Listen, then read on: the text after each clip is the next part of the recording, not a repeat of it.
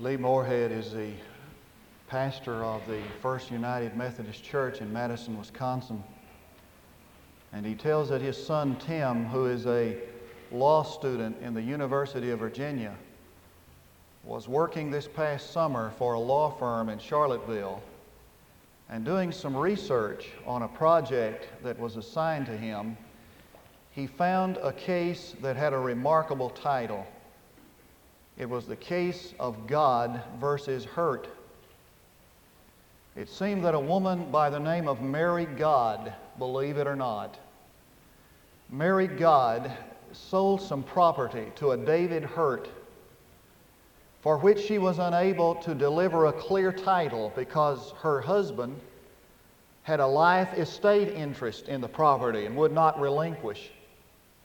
But the Hurts wanted their property, and Mrs. God breached the contract because she was not able to deliver the clear title, and so the case of God versus Hurt. That's an intriguing title, of course, and it just fastened itself to my imagination. For in that title is the theme of the entire library of Christian theology. It seems that the whole basis of biblical faith is that God has come into the world to contend with the hurts that have befallen humanity. A man named Avery has written a song about like that. It says something like this: "Oh, if God would speak to us, oh, every single week to us, would tell us what to do, then we could see it through.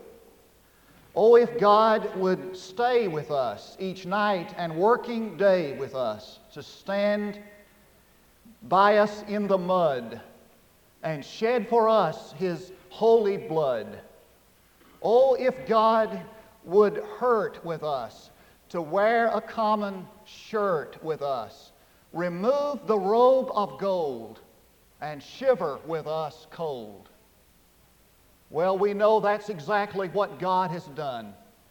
That He's come to hurt with us and shiver with us cold. He's come to lay aside the robe of gold. He's come to shed His holy blood. We know that because of Jesus Christ. We know it because on the first sermon that He preached in the synagogue of His hometown of Nazareth, He told the audience what His mission would be like, and He quoted this passage from Isaiah, and that, you might say, was the announcement of the case of God versus hurt. The hurt of those who are poor and those who are wounded, the hurt of those who are captive, those who are prisoners. For God has sent Jesus into the world to contend with the hurts of man and to contend with those who are inflicting those hurts upon man. For it is impossible for one to come and preach good news to the poor and bind up the broken and release the captive and set free the prisoners without coming into conflict with those who are causing hurt to others and calling them into account. I want you to imagine with me this morning that we're in a divine law court, and I want us just to observe briefly the case of God versus hurt. I want you to imagine or to see Christ first as the judge. For oftentimes in human courts, the judge has to determine if a person is really hurt or not. And he has to decide who is the one who is inflicting the hurt. There are, of course, all kinds of hurt, and some of us are easily hurt. Some people I know, does it sound like anybody you know? Some people I know just wear their feelings on their sleeves. Some of us are quite childish about the slights, the little slights and the cuts and the offenses that fall on us. And some of us generally like to just kind of pout and pretend we're hurt because that gains attention and sympathy. like the guy I used to play football with.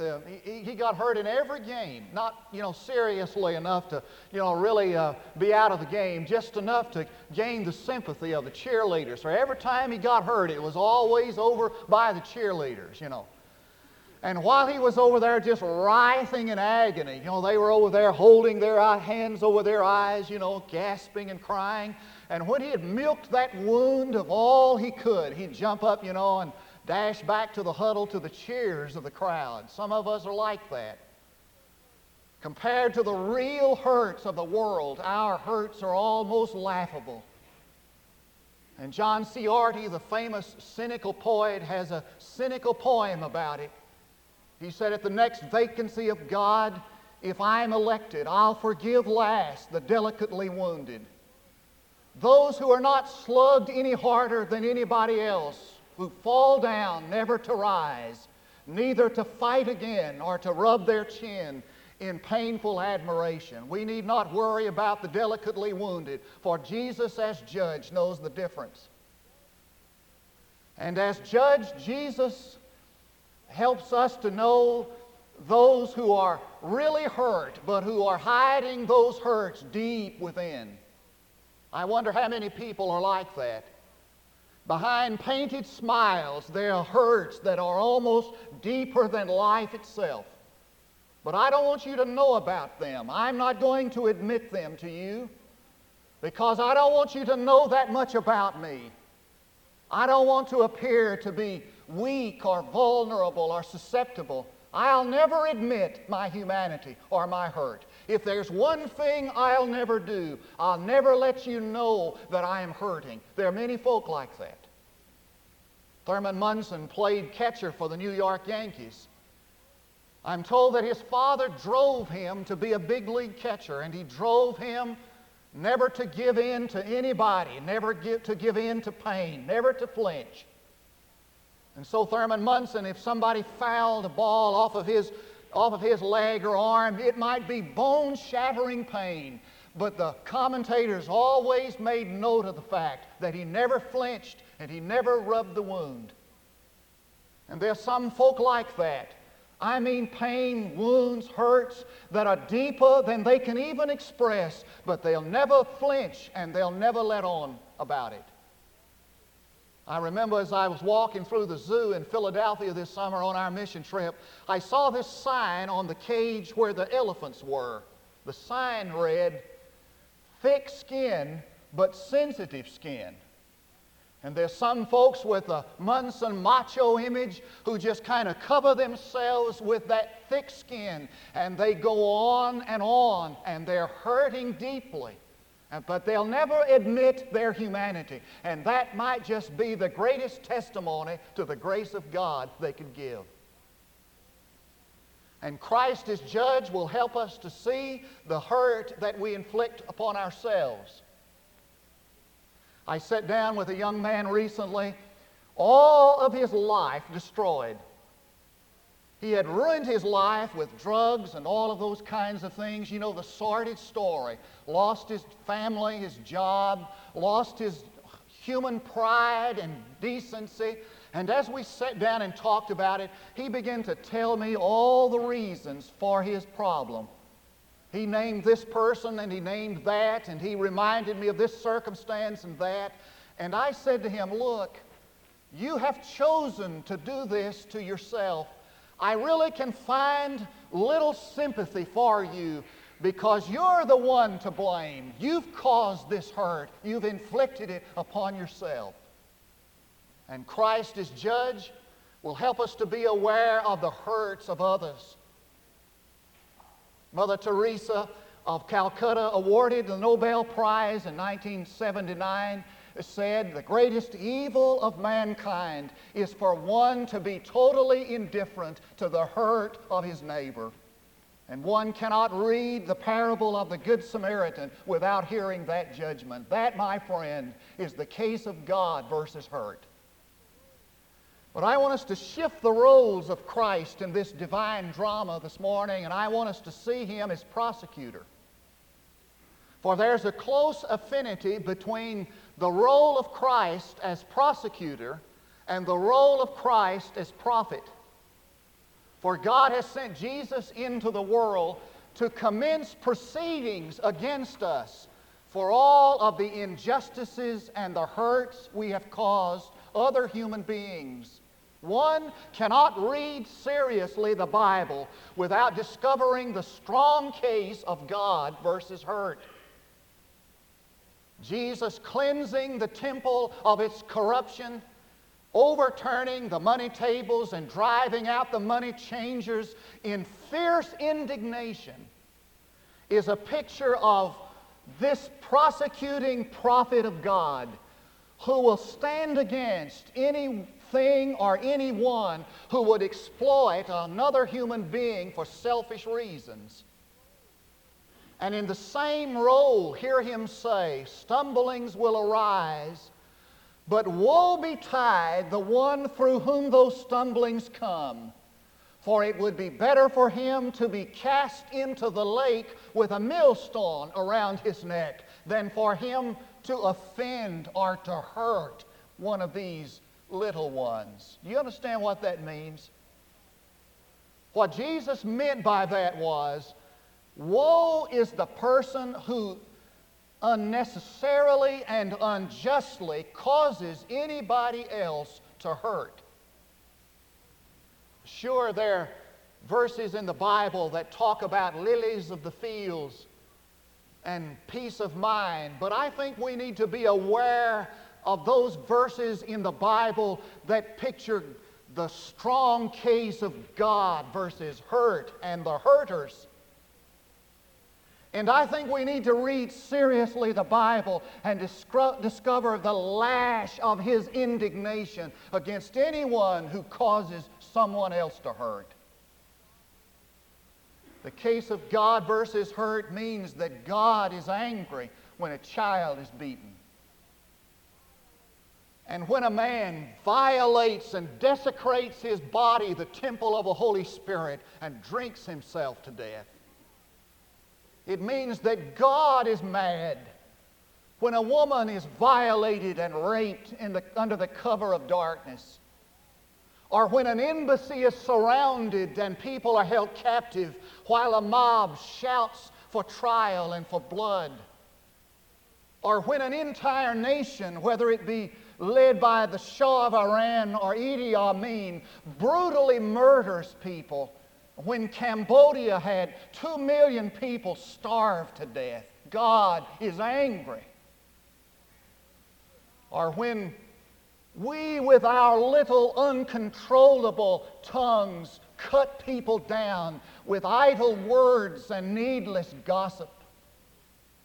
Or when we fail to give encouragement to the lonely. Or when we neglect the old, I tell you, God is angry at that. I spoke at middle school in another town not long ago in a student assembly. As I was coming out of that assembly, I saw this young boy going along there. He was kind of out of place, you could tell, kind of clumsy, kind of what my mother used to say about me, kind of peculiar. And these boys were taunting him, and they were mocking him and making fun of him and jabbing him at him. And I could just see the hurt of rejection on that little boy's face, and I could just see how badly he wanted a friend and to be accepted, and I just had to stand there and watch them taunt him and think that one day the sad tragedy of it all is those young boys would answer to a God who never forgets that kind of thing. For wherever or whenever you or I or anyone else on the face of this earth causes anyone to hurt, let him know that he is fighting against God and will be brought to account. There is one other thing about this divine drama in the divine court of God, and that is that in the supreme court of God, He has appointed Jesus to be the healer of all hurts. Jesus came to seek and to save that which was lost. He came to comfort those who mourn, that's His word, and to bind up those who are brokenhearted. Can you imagine what it was like when they came out to hear Jesus for the first time? Word had spread through the countryside that this man spoke as the Pharisees and Sadducees never spoke. And indeed he did. For the religious leaders of his time spoke of spoke of the God who did mighty things way back in the past. And they dealt with spiritual reality as though it were ancient history. Speaking in footnotes, they relayed messages of a God who was, while all the time they laid heavy burdens upon the people to keep these rules and these rituals, and they majored on a negative religion. And then came Jesus bounding on the scene with more do's than don'ts, with messages that majored on blessed is rather than damned are. And He kept a flow of God's Word coming for the now, and they heard Him eagerly.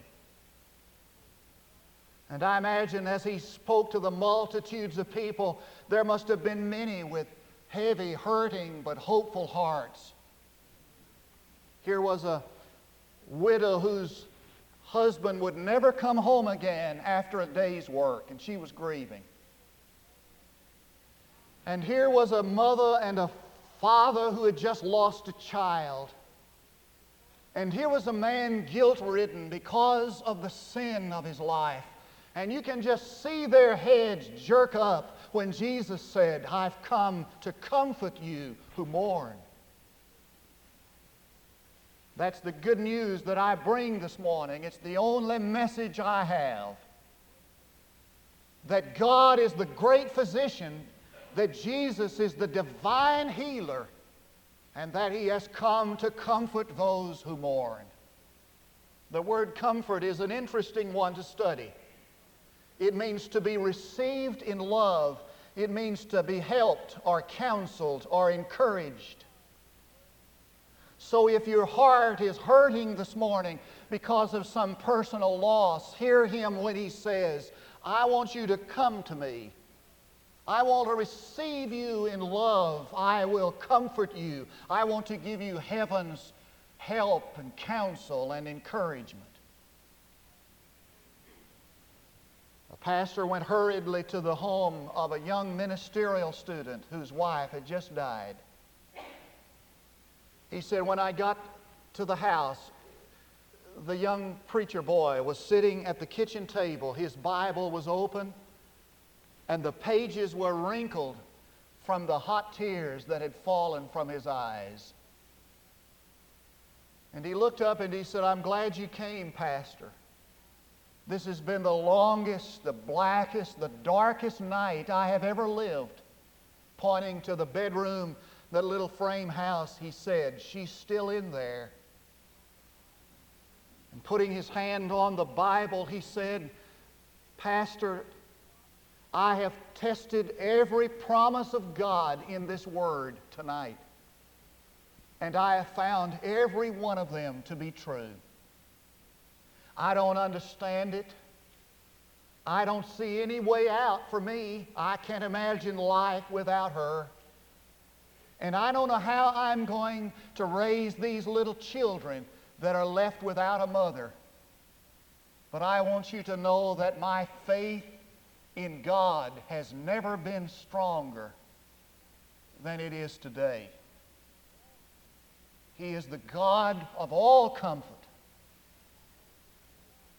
And the next time I go to the jail, I'm going to sit down on the cell bunk, and I'm going to tell him the story I have heard, it's been going around a lot, about the man who dreamed the dream that he was walking on the beach with God, he and God walking together. And he noticed in the sand 2 sets of footprints. But then he noticed, and he was disturbed, he would notice occasionally just 1 set of footprints.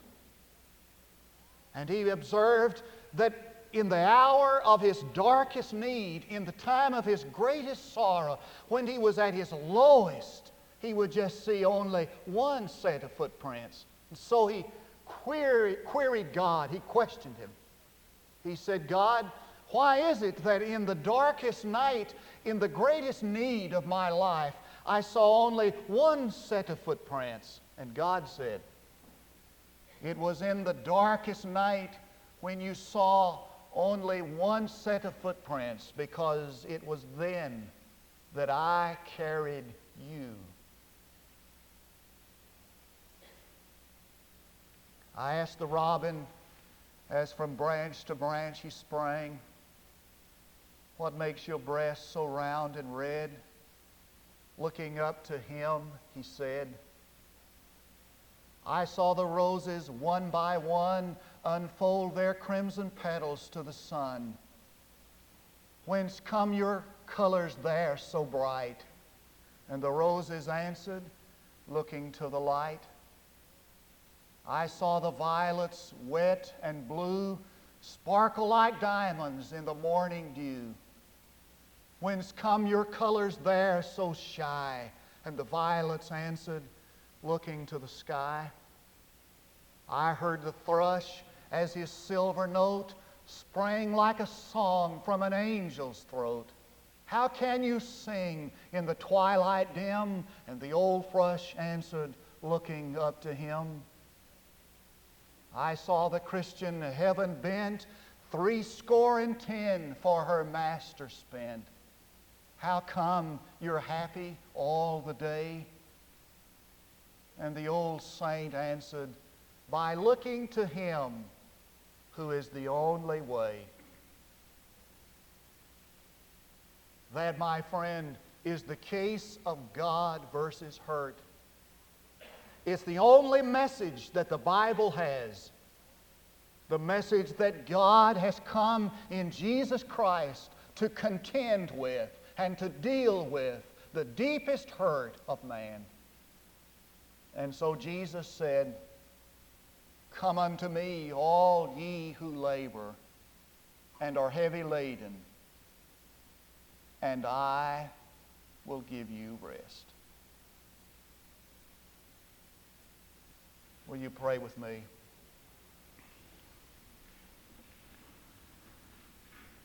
Our Heavenly Father, we're grateful that you care about the poor and the brokenhearted and the captives and the prisoners, and that you have sent into the world the great physician to bind up the broken, to restore hope to the hopeless, and to bring comfort to those who need comfort. From every walk of life, from many homes and businesses and ways we've come today, you know all about our needs.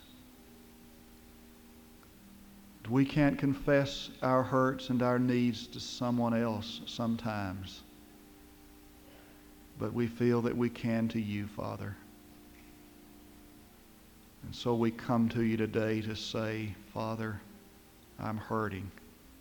Heal my hurting heart. I am wounded. Bind up my wound. I'm discouraged. Give me heaven's encouragement. I'm confused, Father. Give me heaven's guidance. And I pray for this time, Father, of decision, that people will truly come to Jesus in whom we have life and help, and in whose name I pray. Now, listen to this invitation. Look here quickly. The first invitation is for you to come this morning to give your heart and life to Jesus Christ. There is no pain like the pain of being rebellious against God, of being lost without Christ. There is no suffering. It's incomparable. It's beyond description, that suffering that comes both in this life and in the next for the man or woman or child who is outside of Jesus' saving love and grace. I invite you to come. He said, "Come unto me, all you that labor and are heavy laden, and I will give you rest." There is that labor, that heavy laden heart that's there because you have rejected Jesus as your Savior. I invite you to come, trust Him for your salvation. If you come confessing with your mouth that you want Jesus to be your Lord and believing in your heart, as Joan and Monty sang a while ago, that Jesus is the Savior, He will save you. The second invitation this morning is for those of you who need to come, who are outside the will of God. There is no pain for the Christian like the pain of being out of the will of God. God will not let you rest till you rest in Him. I invite you to come and follow the will of God for your life. If that will of God is for you to place your life here, then do that now. If that will of God is for you to commit yourself to the ministry, Christian ministry and vocation, to be a preacher, a song leader, a missionary, then do that now. If the will of God is for you to come to confess sin and rededicate your life to Him, then do that now. Come comforting, to be comforted. Come hurting to the Lord. I'll ask you to do that now while our choir sings. We invite you to come right now.